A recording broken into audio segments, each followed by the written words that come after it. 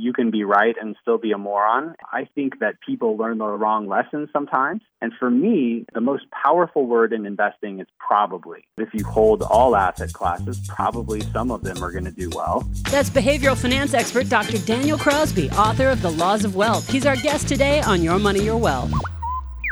Is there forgetfulness in today's market? Can you invest in LGBT rights and gender equality? Are you a fearful moron when it comes to investing? Dr. Crosby answers these questions and more. Also coming up, Joe and Big Al consider the biggest tax cut ever. 7 common investor mistakes, Rick Edelman's Social Security solution, and your 401k, Roth IRA, and Social Security questions. Now, 2 guys who are probably not morons at all. Joe Anderson, CFP, and Big Al Clopine, CPA. First things first, Al. But you just read that our president is going to come out with some new tax reform coming up here in the next couple of weeks. Yeah, he says he's going to announce his tax package, which will be bigger than any tax cut ever, in quotes. And, we'll have to see. It's this sort of coincides with the 100-day mark. Remember how much he said that I'm going to do a lot in 100 days? And so then I actually saw an article that said he thinks the 100-day mark idea is a dumb concept. But that was part of his campaign promises. But anyway, I'm not here to be political.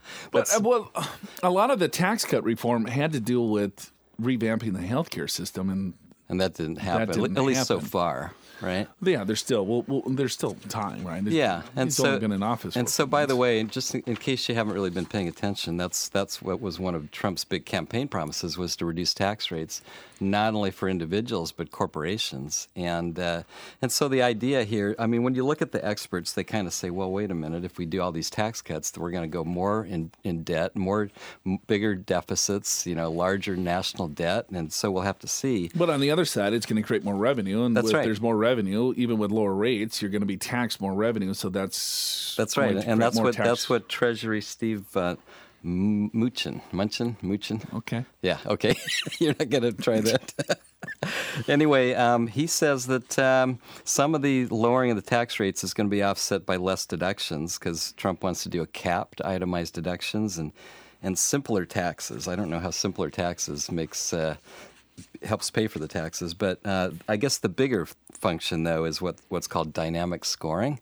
So, Joe, this is when you kind of build in that there's going to be more growth because there's lower taxes, and therefore that will help pay for it, just what you said.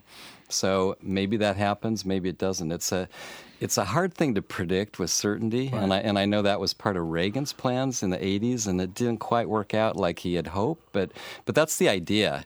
Sure. I mean, let's say that an individual that's in the 39.6% tax rate, plus state here of California where you and I live, so that's another, call it 10. Yes. Could be higher. Right. So you're looking at a 50% rate. That's right. And so if that goes down, that means there's excess cash flow for that individual, and then hopefully that individual will purchase more goods and services, and then if they buy more goods and services, then that increases the bottom line for those businesses because there's more sales. That's absolutely right. Or businesses will have more cash flow so they can invest more in the future, buy more equipment, hire more people.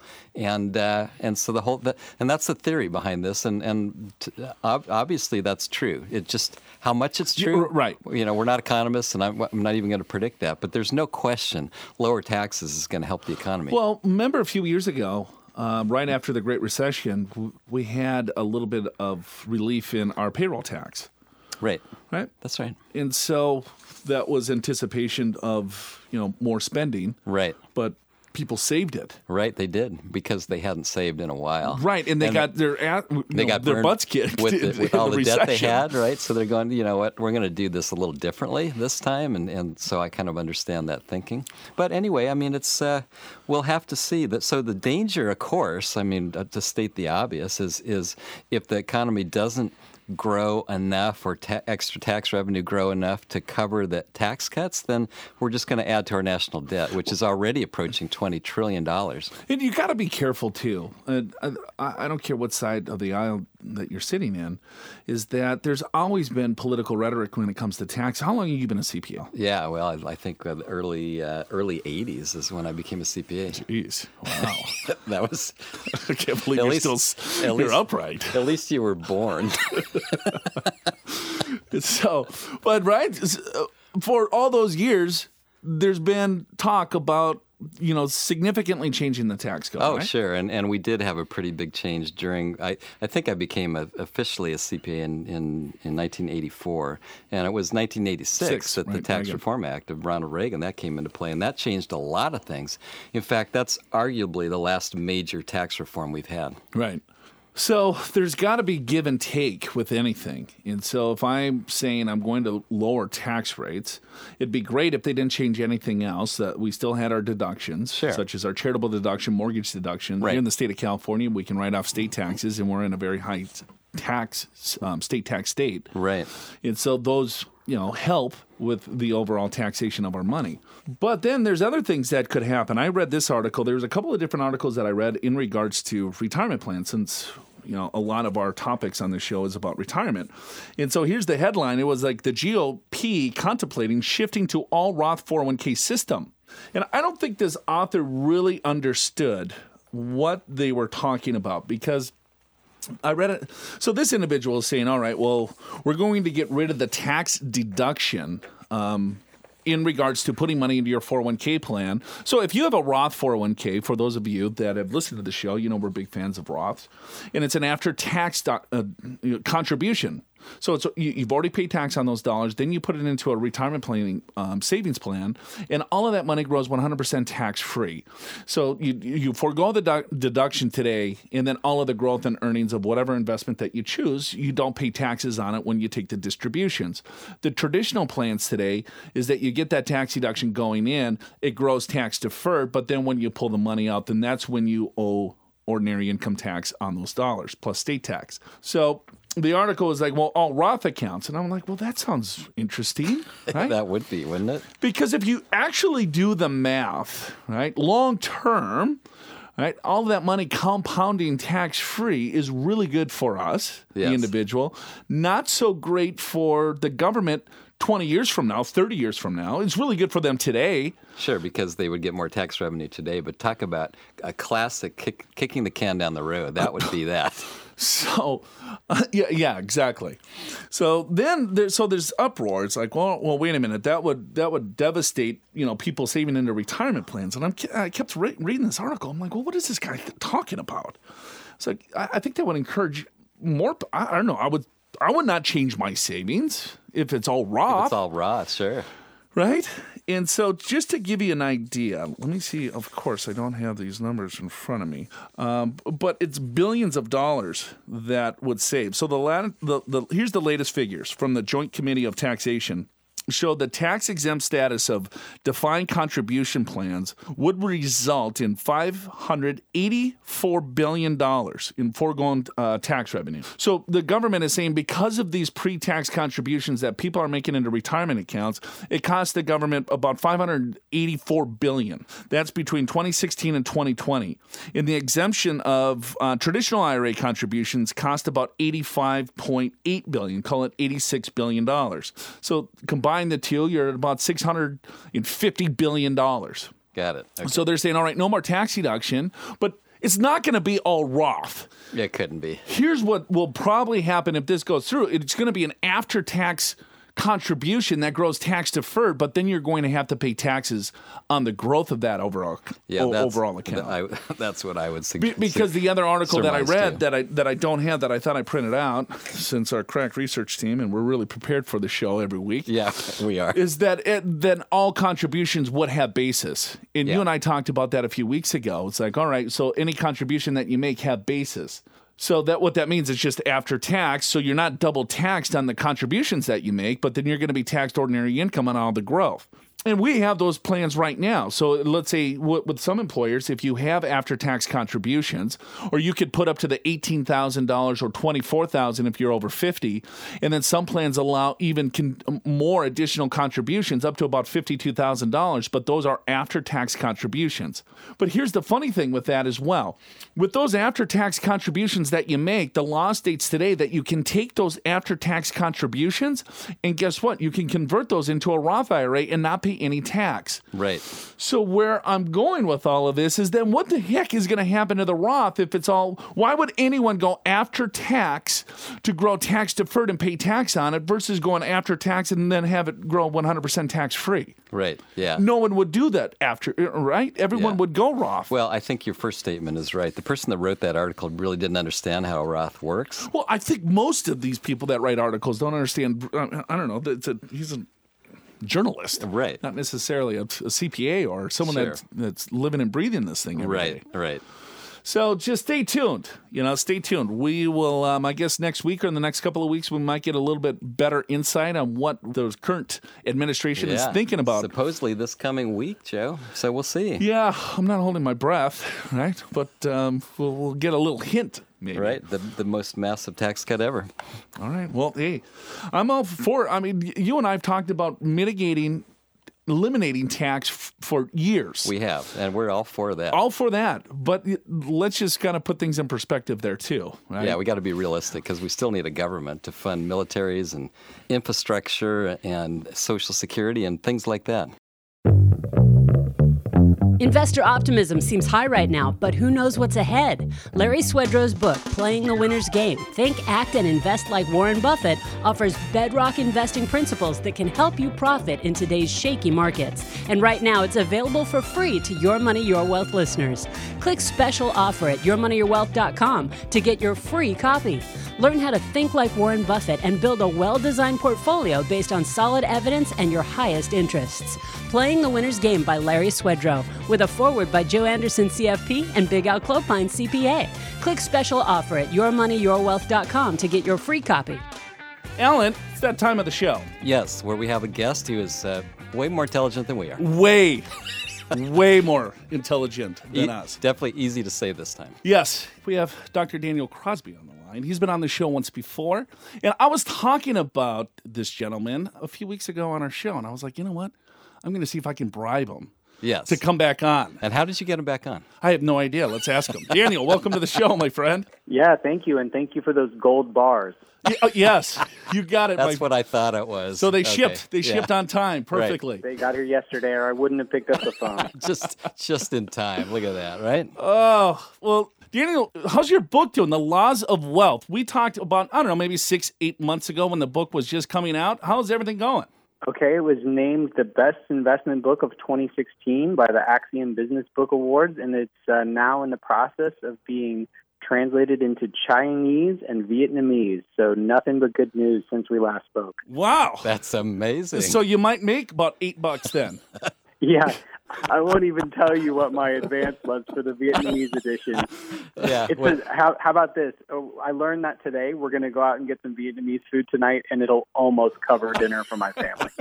Very good. That's very exciting. Oh, well, I want to talk a few different things, but right now the markets are doing well, and I think when it comes to behavioral finance, I'm a huge fan of this study, and I think there could be a little bit of overconfidence. Would you say that there's some egos kind of out there thinking that this market is going to continue to rise, and that they might be taking on a little bit more risk than they should? Or what's your thoughts?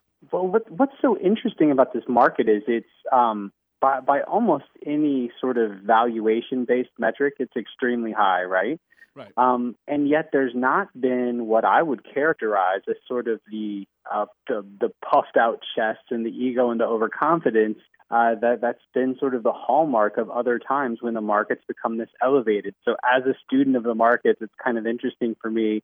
As an investor, it's kind of terrifying for me. But it's an interesting thing to see, because I don't think that people are especially optimistic, and yet here we are. with valuations where they are. So it's sort of an interesting thing. I almost see it more as complacence than overconfidence, sort of forgetfulness almost. Yeah, exactly. That's a great point. That's why he's a doctor, Al. And we're not. Yeah. Hey, I listened to a podcast, and Al and I, and you're on it, and forgive me, I forget which one because I think you're on every single one. You're a busy guy, man, I'm telling you. But, God, I was so intrigued. Al and I were talking about, individuals that have individual stocks. And we always talk about there's no place for emotion in investing, that you got to, put your emotions to the side because that only gets you in trouble. When markets go up, we get overconfident and then we buy. And then when markets go down, we get fearful.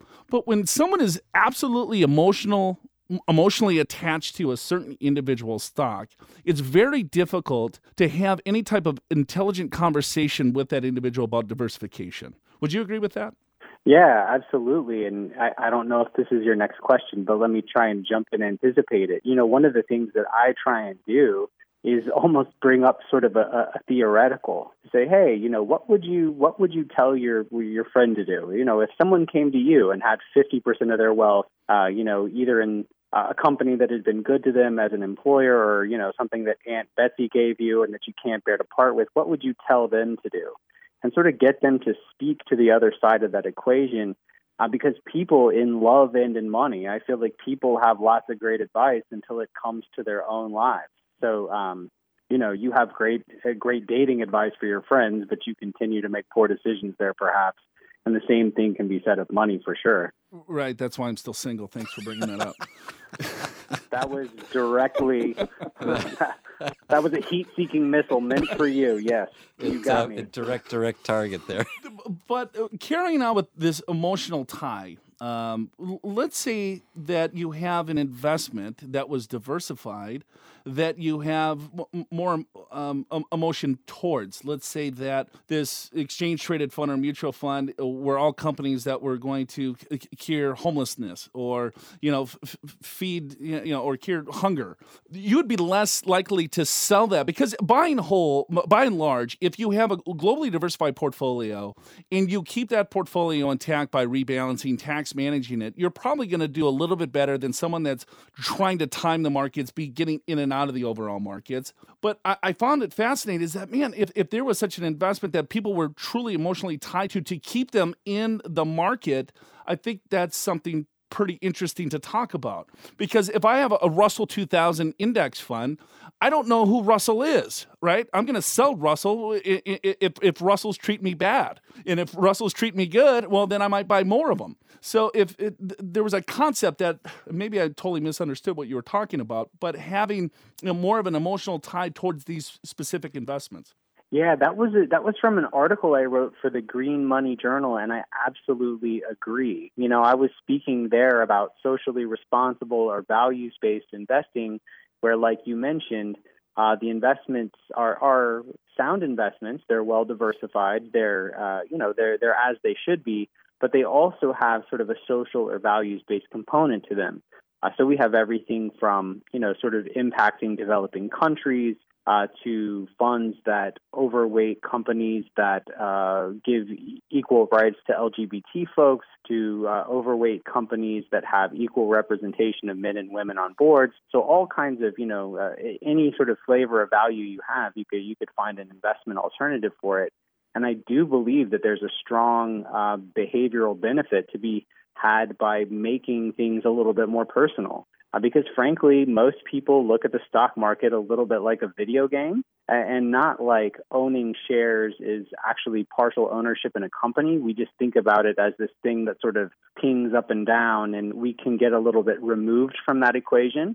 So I think taking this values-based approach where we think a little bit more deeply about, hey, these are real companies that are out there in the world doing good and doing good and doing bad. And as we start to be a little bit more thoughtful about that, I think we get more connected to that process and make better decisions, just as you've suggested. I think we just need to do a better job of maybe helping educate individuals of actually what they are owning, depending on what their portfolio looks like.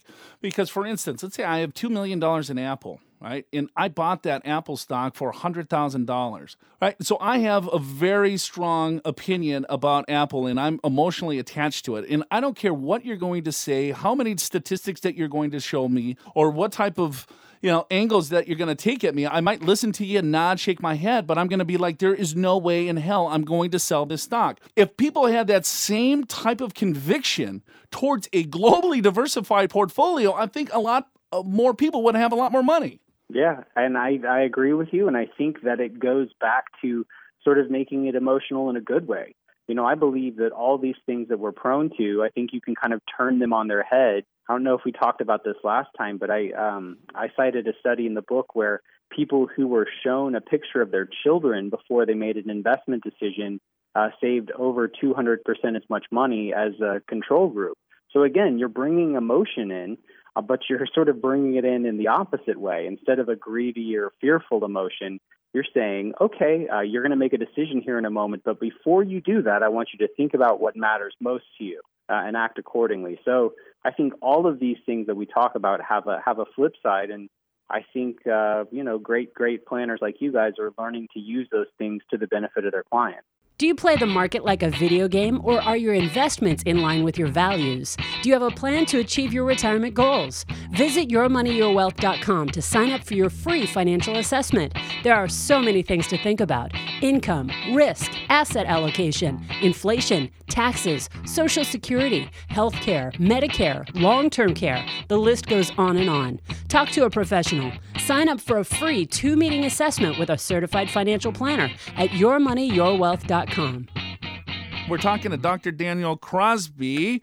Well, you uncovered, over 100 different behavioral issues that we have with money. Let's talk a little bit more. Let's kind of bring it back to your book, because I love your book. I'm a huge fan of your book. I'm a huge fan of your work. And what are some of the best or studies, that when you were researching, found it, I guess, the most humorous or think that could bring the most value to our listeners?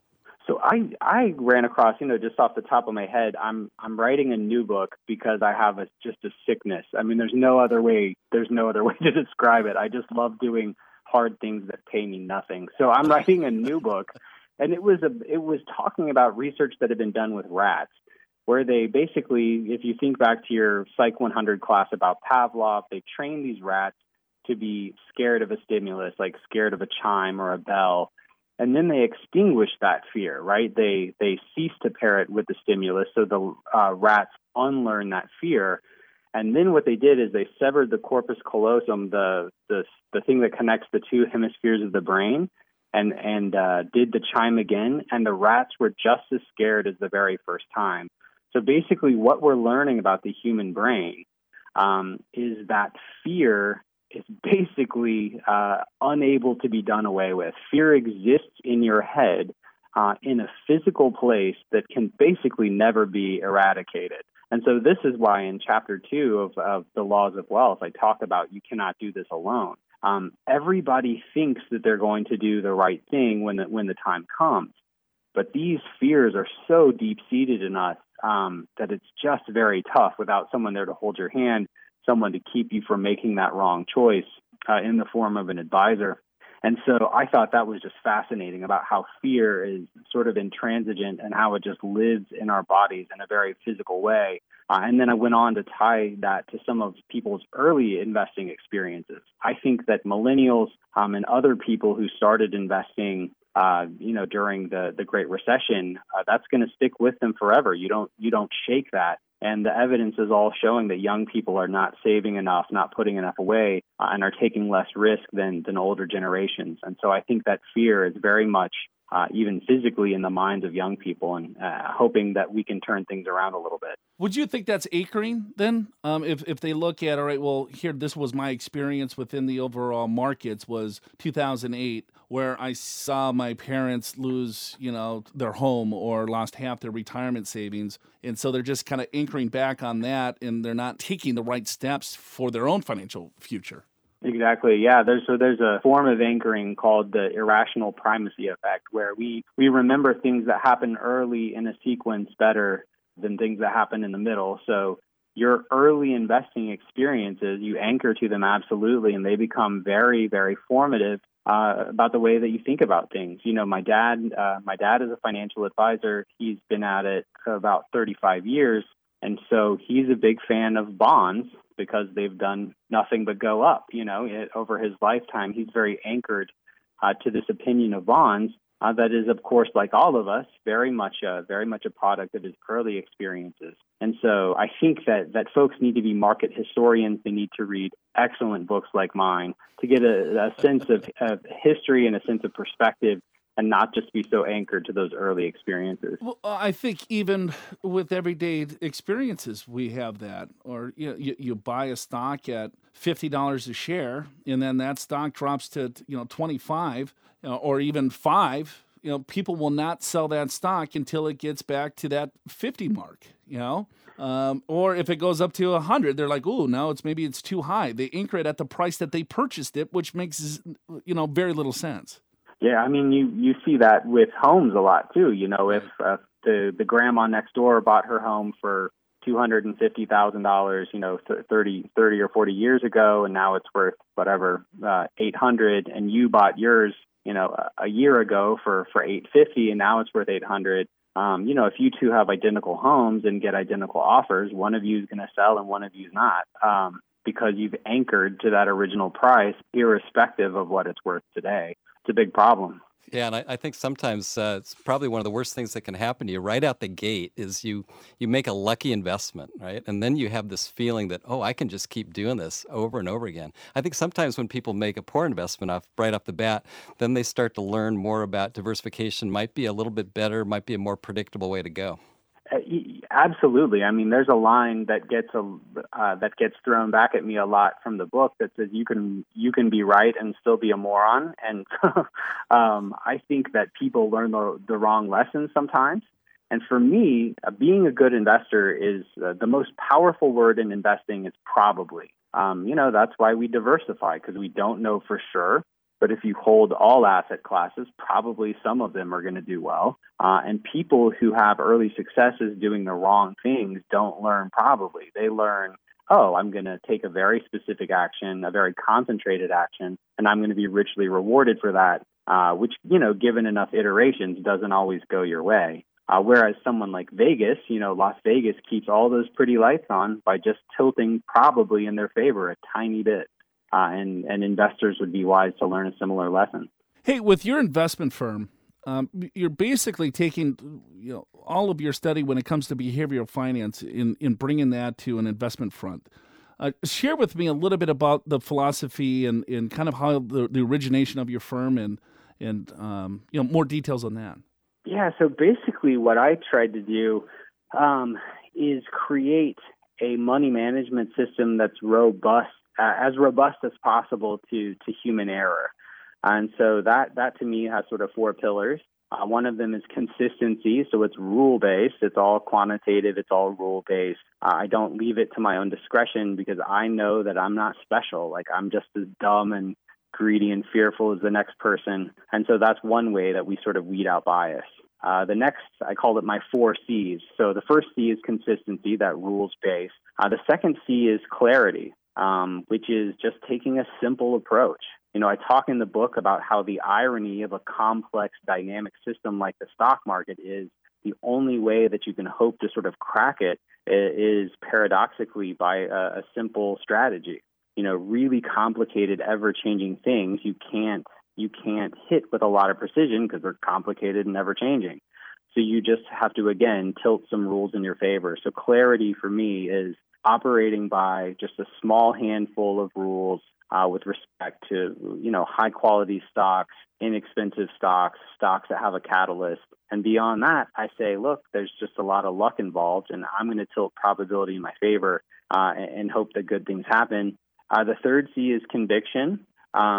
We try and do what we call Goldilocks diversification, which is straddling the line between being diversified enough to nearly eliminate single stock risk without being so diversified that you just own the whole market.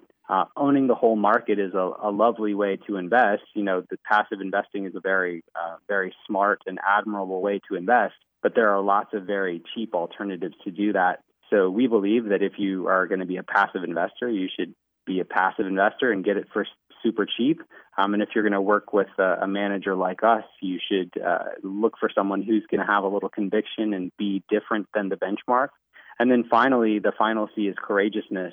One of the chapters in the book talks about how excess is never permanent. And so one of the things that we automate is the process of doing exactly what feels the most uncomfortable. So at times when the market's steeply valued, we tend to take some risk off the table. And at times when the market is in the dumps, we tend to put a little risk on. So we call that courageousness. So basically, all you're doing is rules-based approach to buying a diversified but not too diversified basket of stocks and trying to hold them in good times and bad. Just simple stuff, but takes a lot of study to make it that simple. But I think when you're talking about overly diversified, I think a lot of people are overly diversified.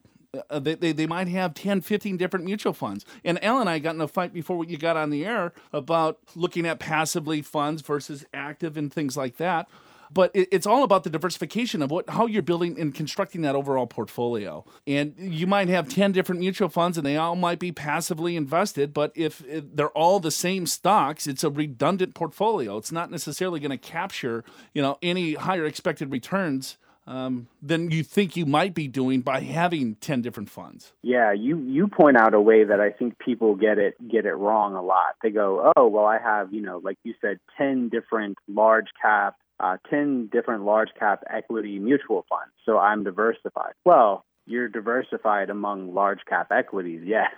But, where's your exposure to real estate and fixed income and, small cap value and all these other things? And so, yeah, I think a lot of people, you need diversification within and among asset classes. And I think that that's where a lot of people fall down. And I think a lot of advisors don't do a great job is getting people into, 5 or 6 different asset classes and not just sticking with lots of large cap equity mutual funds. Because you're right, you could own 10 different mutual funds and have very little diversification, in fact. We're talking to Daniel Crosby, Dr. Daniel Crosby.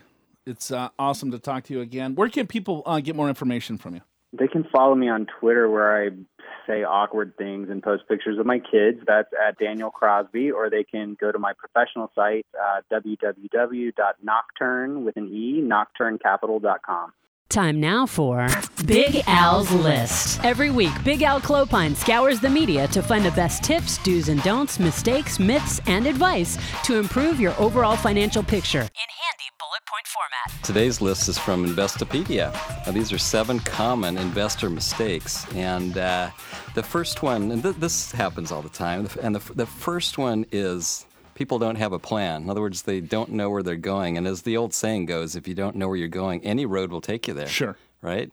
And how often do we see this? People they haven't sat down. I mean, what's your goal? Is it save $100,000 for kids' college or $1 million or $2 million for your own retirement? Have you done that calculation? Have you figured out how you're going to get there? How long it's going to take? If you do that, there? if people did that, you know how much more money people would actually have. Yeah, because they would have a roadmap. It's like, okay, all right, and the way that you go about this is you have the goal, and then you start chipping away at it. And here's what happens: is people go through their whole working life without a goal, and then they retire and they go, man, I wish I would have saved. I'm in trouble. I wish I would have done this 10, 20, 30 years ago. Everyone has some sort of plan in their head. Right. But is that plan really going to get you to where you need to be? Right. You know what I mean? You're driving from San Diego to New York, and you're just going, I know I have to head east and a little bit north.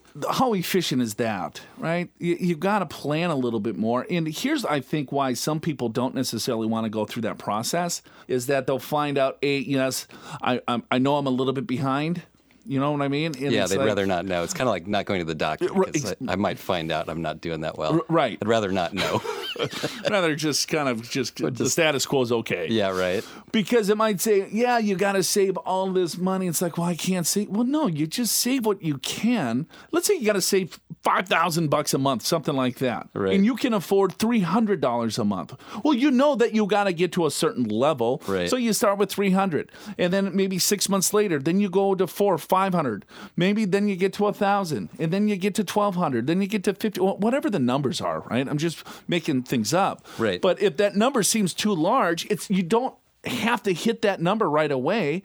If you just do something, you know what I mean? And of course, the younger you are, the better. But sometimes we'll talk to people that 63-year-old that comes in with nothing, right? Then what do you do? Right. And it's well, all right. Well, let's take a look at this, and you figure out how much can you save, and maybe work over the next 7 years to age 70, okay? And maybe you can work up to $100,000 of savings in that 7 years. And first of all, that's better than nothing. It's also better than average, by the way.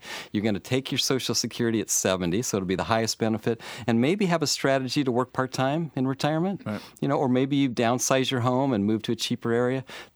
But the thing is, if you don't do anything, then you get to 70, and then what? Right. Or worse yet, you retire at 67 because you think that's when you're supposed to retire, and you haven't run any kind of analysis, and then all of a sudden you're back to work. But sometimes it's hard to get a job when you're 67. Right. And I know all you listening is that there's got to be some sort of anxiety of saying, man, am I on track, not on track? I freak out about it, and I'm 40 years old. Right. It's like, 42. But Yeah, let's be real. Almost 43. whatever. Go ahead. What's the next Number one? 2 is too short of a time horizon, and this is common. Like if you're saving for retirement for 30 years, what the stock market does this year or next should not be a very big concern. Stop stressing about the headlines. Right. And even if you're 70, your life expectancy is 15, 20 years. Right. That's still a long Huge, time, right? What the stock market does tomorrow doesn't really matter that much. Right. And if you die tomorrow, who cares anyway? True. Yeah, that's a common misconception that people have is like when they retire, Joe, Al, I need to get out of all my stocks because I can't afford the loss. Well, sure, none of us can afford losses, but you're actually guaranteeing a loss by being too safe because you're not going to keep up with inflation, and you're not going to have enough growth to fund the lifestyle that you want to have, and you're probably going to live longer than you thought. It's having the right strategy, the right portfolio for given what you're trying to accomplish. People have super high-octane portfolios that shouldn't, and people have very conservative portfolios that shouldn't. You just Right. want to make sure that you have the right portfolio given your circumstance. This is related, Joe. Too much attention given to the financial media, because there's almost nothing on financial news shows that can help you achieve your goals. So the advice is turn them off, right? It just it leads you astray. It preys into your emotions, and then you end up making the wrong decisions because you get scared. Right. Right? I mean, there's a ton going on right now. Venezuela. What do we got going on in North Korea? You got France. Syria, Yeah. France. Yeah. There's a lot of headlines that it's pretty scary out there. Right. But guess what? It's always scary out there. And some people say, well, I've got this guru. I give him $49 a year, and he gives me he or she gives me all the stock picks. Yeah, with that nice newsletter. And it's like if they really had the Secret sauce, they would be doing it themselves, not trying to sell you a $49 a year newsletter. Right. Yeah, so let's be realistic here. Another problem is people are not rebalancing. In other words, rebalancing is when you return your portfolio to its target asset allocation. So let's say you've done your planning and you've figured out, I need to have 60% in the market and 40% in safe assets. Well, the market tends to outperform safe assets over the long term, and the longer time goes off, you have a higher and higher allocation to riskier assets, which expose you much more to a market correction should it happen. And market corrections will happen. We Right. just don't know when. Yeah, it's going to happen soon. I don't know, but this year, next year, following, I don't know. But then you have to take a look, and you got to stress test your portfolio and say, all right, well, how much risk am I really exposed here? I like the big returns, but everyone hates a diversified portfolio because you're never going to have the highest return. But guess what? In a down market, you're not going to have the lowest return either. Yeah. So that's why diversification, again, and rebalancing towards your overall risk parameters is so key. Yeah, and that's even more important as you're approaching retirement because you really can't afford these gigantic losses. Here's another one, Joe, which is overconfidence in the ability of fund managers. And how many reports and how many studies do we have to have before we realize that index funds tend to outperform, on average, actual active fund managers. Yeah, I don't even think it's the overconfidence of fund managers. I think it's just individuals' overconfidence in themselves of either picking the right fund manager or the overconfidence of themselves of being able to pick the right investments. You know, it's not like, hey, I got this really good fund manager, because most people, when they buy a mutual fund, they're not looking at the fund manager. You know what I mean? Right. It's like, oh, well, I mean, there's only a few real well-known fund managers, and I would say only the industry actually knows their names. Right, I think so too. Peter Lynch, who was arguably one of the best traders in probably the 1990s, maybe late 80s. 70s and 80s. He says there's no market timers in the Forbes 400. Right? In other words, the people that make the money, they're not in and out. They're creating value, and they're sticking to. That's what Warren Buffett does. I mean, Warren Buffett does not get in and out of the market. Right. It's long-term investing. We all know that, but emotions get in our way sometimes, Joe. And of course, another one is related to that is not enough indexing, because again, index funds, they're unmanaged funds, but they tend to beat the active managers, not every year, but over the long term. The overwhelming evidence is that you'll do better with index funds than actively managed funds. Yeah, but it's all still based on the overall portfolio. I don't care if you have actively managed funds and I have an index fund. If I have an actively managed mutual fund portfolio, right, and you have an indexed portfolio, I still probably could beat your portfolio. It's based on the asset allocation. I agree with that. You know what I mean? Let's say if you have you have index funds, because everyone loves index funds and ETFs. But you got the wrong ones. Well, let's say you're just in the S&P 500 or you're in right. stable value. Sure. Right? Well, I'm going to go, all right, well, so you have S&P 500 in stable value. Well, I'm going to have a high or cost portfolio on my end, but I'm going to tilt my portfolio maybe a little bit more towards small value, emerging markets, right? I mean, emerging markets this quarter did 13% a quarter. Right. Extremely volatile. But over the long term, that volatility, that risk, you are compensated for. So I don't, I'm so sick of the kind of the cost discussions. Yeah. Yes, you got to control your costs and keep them low, but still, it's not the end all be all. You want to look at the right allocation for what you're trying to do. And if you like portfolio managers, by all means, do it. But just make sure that your allocation is appropriate to what you're trying to accomplish. And Joe, real quickly, the last one is chasing performance, and we see this all the time. So emerging markets did have a great quarter, so we're going to see money flooding into it. You got it. And maybe it'll have another great quarter, but when you're chasing the winners, they tend not to stay up on top. Last quarter and the fourth quarter, small value up 20 some odd %. Right. Unheard of. First quarter 2017 down. Right. 2%. Right. So what do you think people did? Right. They're selling them because these stink. They don't work. They don't work. I guess the run is over. A quarter. Stop it. Stop it already. You heard Joe say this just a few minutes ago. You got to stress test your portfolio and say, all right, well, how much risk am I really exposed here? Find out your risk number with our risk factor tool at yourmoneyyourwealth.com. Make sure your portfolio aligns with your investment goals and expectations. Identify how much risk is acceptable to you and compare it with the amount of risk you're currently taking in your portfolio. Together, we can take the guesswork out of your financial future. To find your risk number, just visit yourmoneyyourwealth.com. Rick Edelman, you know that guy, right? I sure do. He's got a new solution for Social Security, doesn't he? Well, yeah, what do you think about that? Let's talk about it a little bit here. Yeah, let me pull it out. He wants to allot $7,000 for each baby for the next 35 years, and then have some kind of congressional appointed investment board that would invest those dollars, and then by the time those kids got to retirement age, they would have the money to be able to fund Social Security. And he thinks that'll save a lot of money. It's got some merit, I would say, based upon what I didn't run the numbers like Rick did, but I think it has some merit. Now, it doesn't do much for the current people, so we have to wait 66, 67 years for this to actually take effect. Well, what he's saying is that, all right, well, you set aside $7,000 for each newborn baby for 35 years and invest the funds for the child's retirement. an investment board, like you said, would just make these investment decisions. And so after 35 years, the average value of the investment for each child would be $93,000. Right. Okay. Based on an annual 7.68% return, according to Mr. Edelman. By the time the child retires at 70, he or she would have $1 million, or an average payout of $1,300, which matches the current Social Security benefit. So, explain this to me. After 35 years, the average value of the investment for each child would be $93,000. Yeah, well, you put in a lump sum of 7. But based on a 7% rate of return, by the time you reach 70, it would be $1 million. Right. So what is it, 93 or $1 million? Yeah, the math doesn't work, does it? Well, I guess, maybe it does, right? Because at 35, it's only 90, right, because of the compounding. But then the bigger compounding comes in the last 35 years. I guess so. That $93,000 when you're a 35-year-old, you double it up again? Yeah, I think that works, actually. Yeah, it's probably right. But like I said, what do you do with the people that aren't babies? You still, like, someone that's from age 1 to 100, you still have to fix that part of it, too. Yeah, but it doesn't really go into that. At the same monthly benefit, he said it would cost $7,000 per worker instead of more than $600,000 per worker now collected through the Social Security taxes. Yeah. So it's a long-term solution, and the reason why this can work is because it's invested in the market.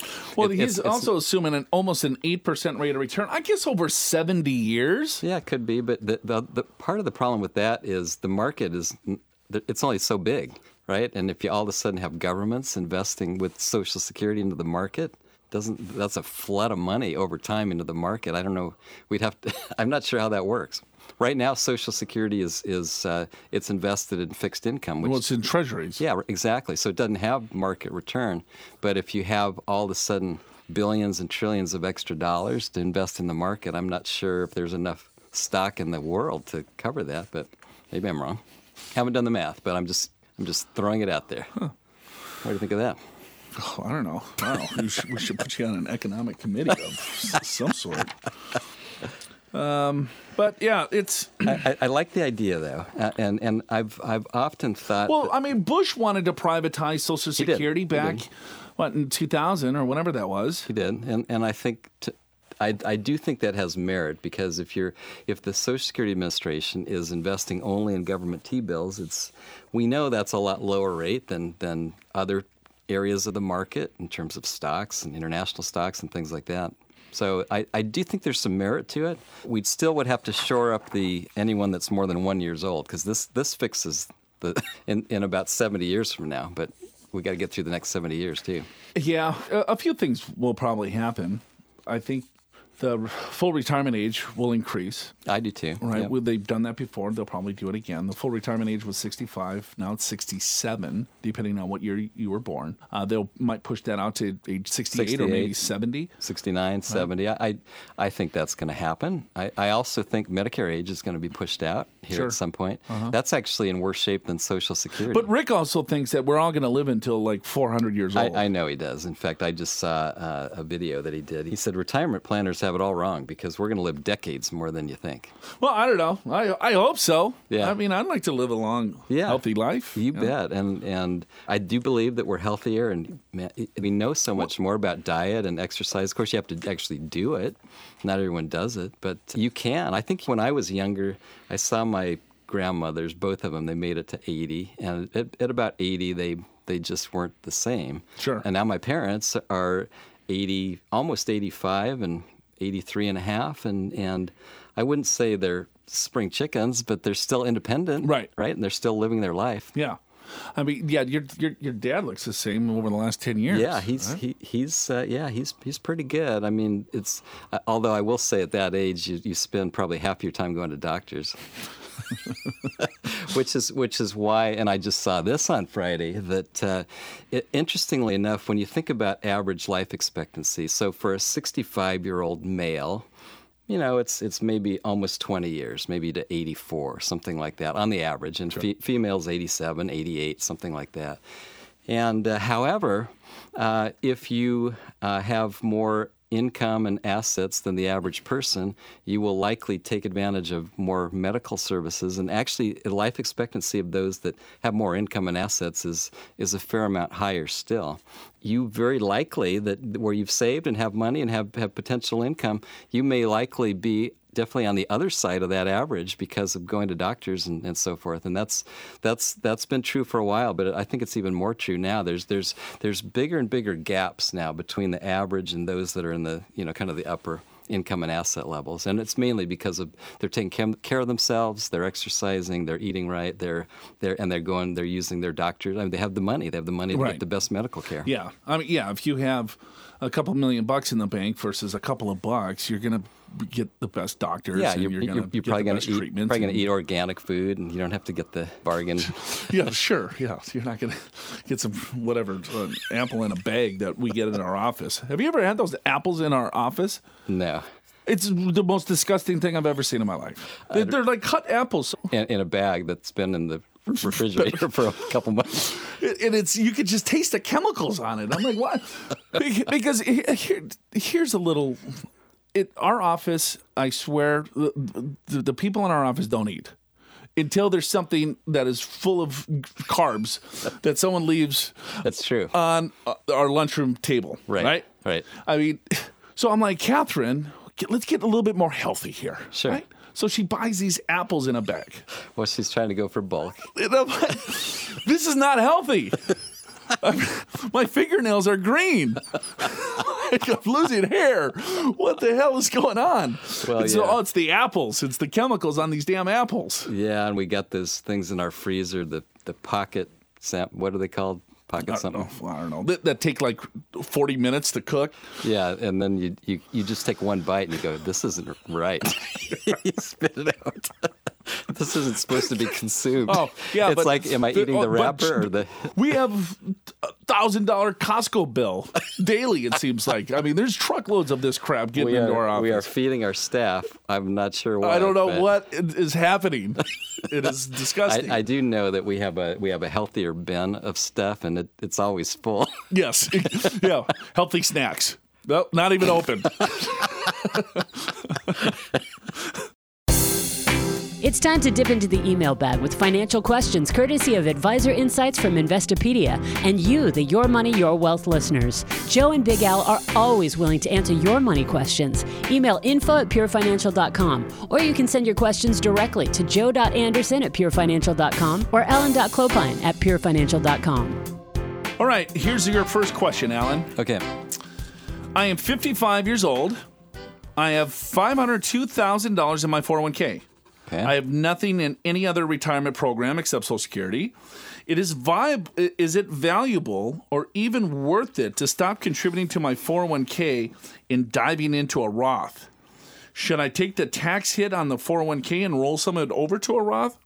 I'm currently putting the annual max into my 401k. Oh, I like it. So the max at age 55 would be $24,000. So that's great. And it doesn't really say how much longer he's going to work. But we actually are big proponents. So I'm going to answer this generally, first of all, I guess. We're big proponents of getting money into a Roth IRA.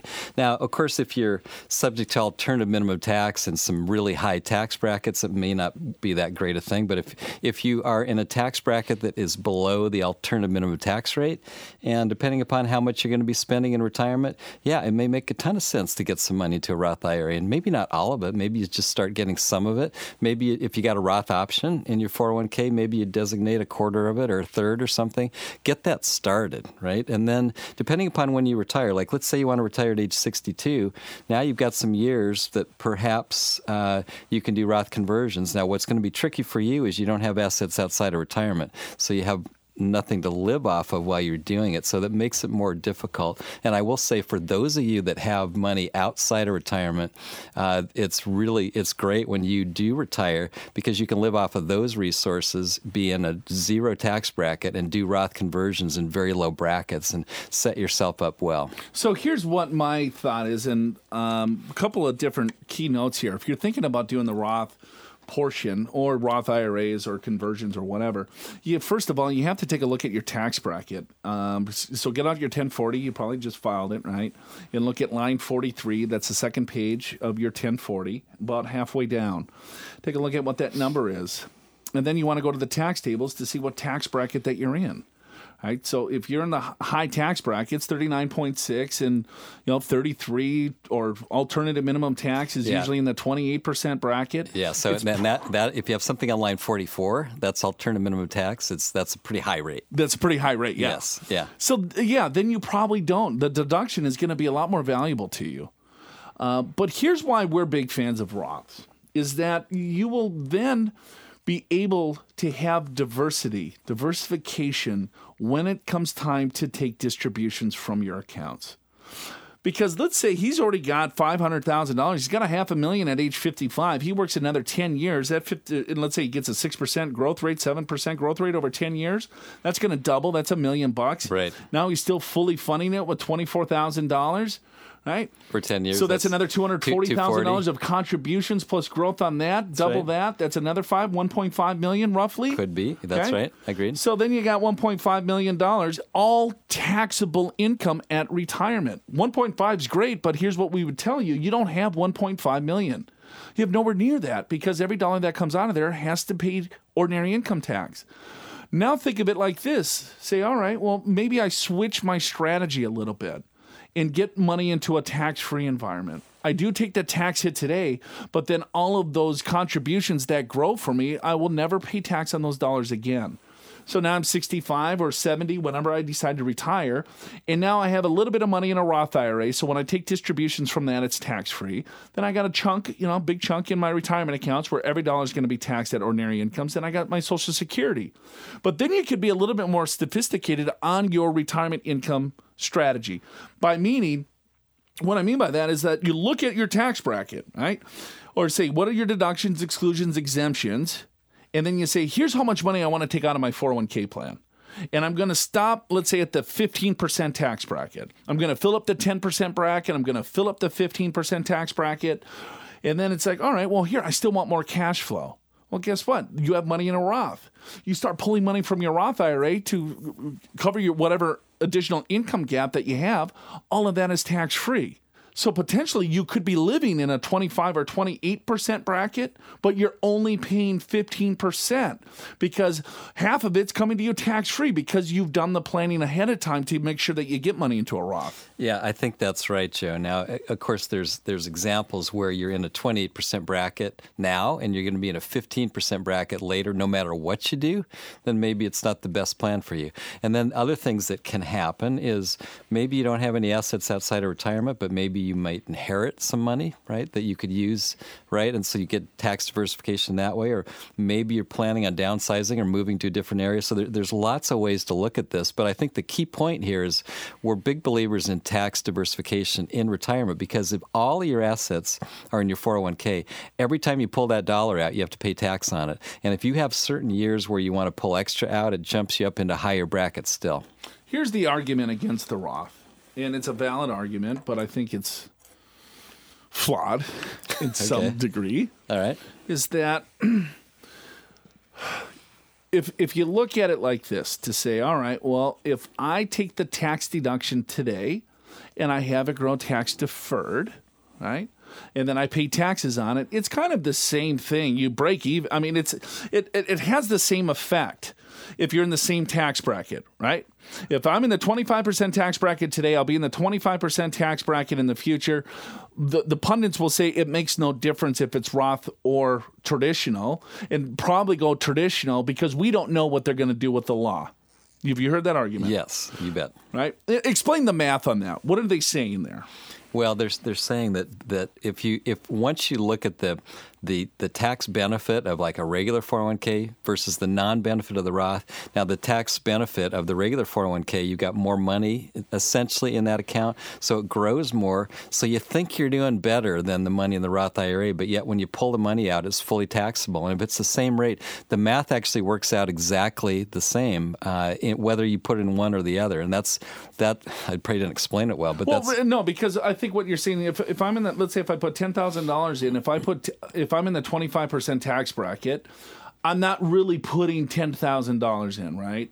Because I get a $2,500 tax deduction by putting the $10,000 in. Yep. Right? So that's $7,500 that I'm putting into the plan. Right. Versus if I put $10,000 into the Roth, I'm putting a full $10,000 into the Roth. Right. So I'm only putting $7,500 into the 401k plan traditional. I'm putting the full $10,000 into the Roth plan. That's the argument. Then this $10,000 grows to $20,000. Okay. Then the $7,500, all right, grows to X. Well, you pull it out, you pay tax, right? But it's kind of the same wash if you're in the same tax bracket. That's right. But here's the problem with that. There's real life. That's mathematics. What's the problem with that theory? Well, the problem is, first of all, tax brackets can change. Okay. They can go up. If you're married and one spouse passes, now you're a single taxpayer. So now you're going to be in higher tax brackets. If you should have a year where you need to pull out more money for any reason, you jack yourself up into yet a higher bracket. There's required minimum distributions. There's no required minimum distributions in a Roth. And this also is assuming that you're saving the tax deduction. That's true, too. Right. You're not which saving, most people don't. You're not saving the tax Right. deduction. Right. You ready for our next question? Yeah, let's have it.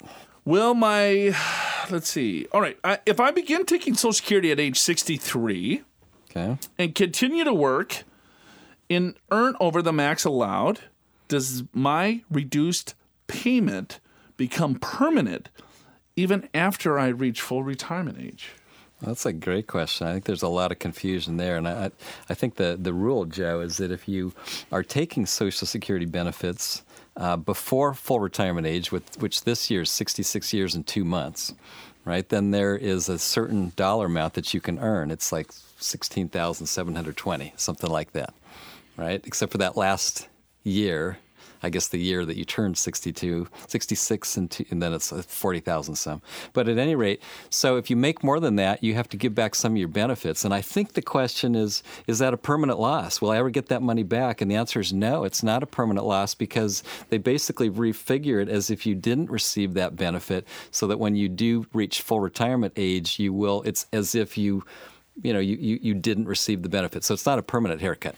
So let's just assume that the limit's $15,000 just to make this easy. Okay. Right? It's $16,000 and some change. And what we mean by that is if you take your Social Security benefit prior to full retirement age and you are still working, you have self-employment or W-2 wages, they will reduce your Social Security benefit based on the amount of money that you make if it's over that limit. It's $16,000 some change. I'm just going to use $15,000 as an example. Okay. So $15,000 is the number. You make $30,000 a year. Okay? So you're $15,000 over the limit. Right. So what they do is they say, well, every $2 earned over that limit, they're going to take $1 back. Okay. All right? So if I take 15,000, divide that by 2, what does that answer? $7,500. $7,500. So let's say that your Social Security benefit is $10,000 per year. So you take it early at 63, you're enjoying your $10,000 a year payment. But wait a minute, you made $30,000, which is $15,000 over the maximum threshold. So they'll take every $2 you earn, they take $1 back over that. So that's $15,000 divided by 2 is $7,500. So they're going to take $7,500 back out of the $10,000 that you earned. So your benefit is only $2,500. That is not a permanent reduction. Because if I look at that, 75% of the year, they're going to assume that you didn't take that benefit at all. Right? So over the next 4 years, if you continue to do that, right? So then they'll say, well, you didn't really take it at age 62. You took it at age 65. Right? Because 25 and 4, that's 1 year. They'll say, no, you only took it 1 year early. Does that make sense? It does. And so basically we're saying that you basically took a quarter of your benefit, and over the 4 years, that adds up to a year. So it's like it's if you started taking it at 65 instead of 62 or 63. So your haircut, your permanent haircut, if you took it early at 62, it's about 25%. It's a permanent haircut. It's 23 and whatever change, but I'm going to keep with 25%. Yeah, close enough. Okay? So if you take it at 62, 25% permanent haircut, but now you're still working, right? So he's over that threshold is what he's asking us. And so because he's over that threshold, they're going to say, well, no, given that math, you didn't really take it at 62. You took it at 65. And so your haircut is going to be not 25%, but 6%. 6% or something like that. 6.5 or if I it actually works out now where your haircut's about 26% because now it's 66 years and 2 months and all the way back to 62. It's even a little bit more of a haircut to take it early, I guess is the way to say it. But I went the other way. You did go the other way, but that's okay. That's fine. So here's another point for you, and that is people are saying, God, what an idiot. No, they're not. Well, maybe. They say that about both of us all the time. And that's okay. We got thick skin. No worries. You can say what you want. But I wanted to say, so that $16,720 is the amount that you can earn. Actually, $16,920. I stand corrected. I just got the cheat sheet right in front of me. So you can make below that and not have any sort of change on your Social Security benefit when you're younger than full retirement age, 66 and 2 months. But that's only earned income, and people get confused. It's not unearned income, which is interest and dividends and capital gains and rental income and pensions, 401k. Right. None of that counts. Okay. So this is only if you're still working in a job or if you've got a business that the profits are subject to self-employment tax. So that's earned income. So you could be making a couple $100,000 from your investments or pension or whatever and still get full Social Security without a haircut if you don't have more than $16,920 of earned income. Right. So if you're going to continue to work, well, then you have to identify, well, how much am I going to make this year for me to make it worthwhile? Should I claim or not? Right. And I think a lot of times people don't understand that, yeah, you can claim it at 62, and yes, you get a permanent haircut of 25%-ish. Yes. But if you're still working, they're going to take every $2 that you earned, they're going to take $1 back over that $16,920 maximum limit. So if you are working in your full time and you're making more than $16,000, it doesn't make any sense to take the benefit. And here's another thing that they'll do is that, all right, you take your benefit and then you work that year and then you make $100,000. Well, that's well over $16,920. So they're going to take everything back, right? And so you're like, the next year, you fully retire the next year. Now you're 63 and you're waiting for that Social Security benefit. Are you going to get a check? No. No. Not until it gets paid back. Not until it gets paid back. Not until it gets paid back. So you want to make sure that you communicate with the Social Security Administration to say, all right, well, here, I'm working. I made this. Right. So you're not going to collect that benefit because when you need it the following year, because now you have zero income because you spent it. And then the next year you need it and it's not going to be there because you got to pay it back because they don't want you to double dip. And then you're asking for your old job back. Right. Hey! That big retirement party? Just kidding. Just kidding. I actually really need to work, and I actually do like this job. The stuff that I said before I left, didn't mean it. Yeah. Yeah. When you're hammered at the going away party, giving everyone F-bombs. Yeah. And that's it for us today. Hopefully you enjoyed the show. Want to wish my good buddy a very happy birthday. He turned the big 60. I did, didn't I? Yes, you did, my friend. You don't look a day older than 59. I knew you were going to say that.